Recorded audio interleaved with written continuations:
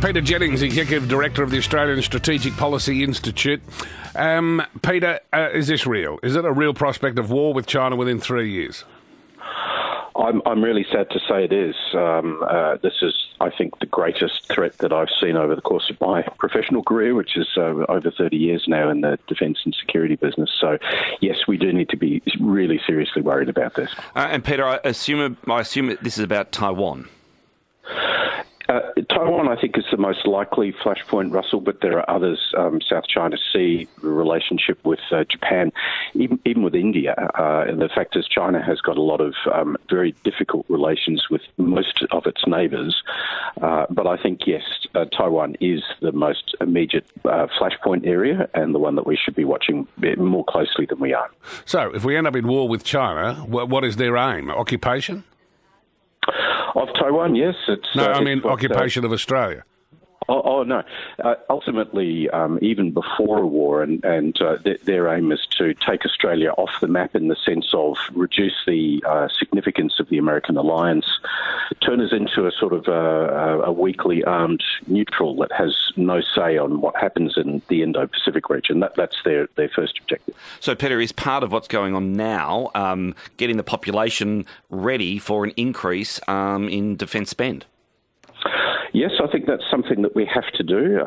I think the most important thing we need is for our government to have an honest conversation with the Australian people about the risk that we're facing. That's pretty hard to do because, let's face it, this is a difficult topic. But, hiding from the risk is not going to make the risk go away or make it any easier. And so that's what we have to do now is start thinking hard about those really serious consequences if conflict happens. Just want to be clear about that. Are you saying it is their aim eventually to occupy Australia or not occupy Australia? I don't think there's a military plan to occupy Australia. I think their primary aim is to take over Taiwan. Their second aim is to dominate the region. And for that to happen, they need to destroy the American alliance and turn Australia from being an alliance partner of the US into a neutral, which will be dominated by China in all of its policy choices. Okay, one of the problems you see is the nation's political leaders unwilling to address the dire threats we face.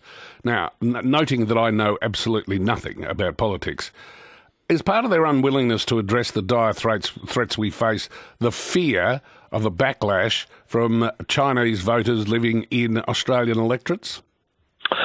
I think that's a concern, although perhaps not necessarily the biggest one. All through our history, we've had a history of sort of tumbling into conflicts without really expecting them. And so, First and Second World War, Vietnam, the Korean War in the 1950s, even Timor stabilisation, if you want to put it into that list, we've always been surprised and therefore underprepared. And then we scrabbled to try and get our military prepared late to do what it needs to do. So this is part of the Australian tradition. Don't think about this stuff. Is there any point? I mean, surely we can't win. No, I don't think that's right. I think the key point is to try to deter China, to stop it from happening in the first place. I'm not saying that war is inevitable. I'm saying that it's highly likely.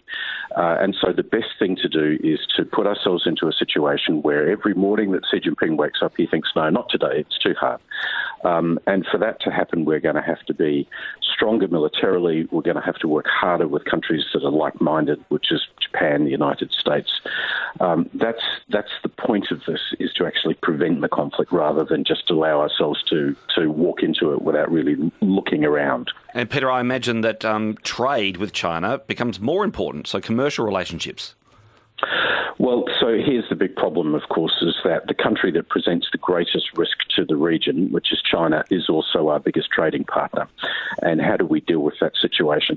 It's faintly reminiscent of the 1930s where, Japan was the great concern at the time, and we were exporting, significant items to Japan.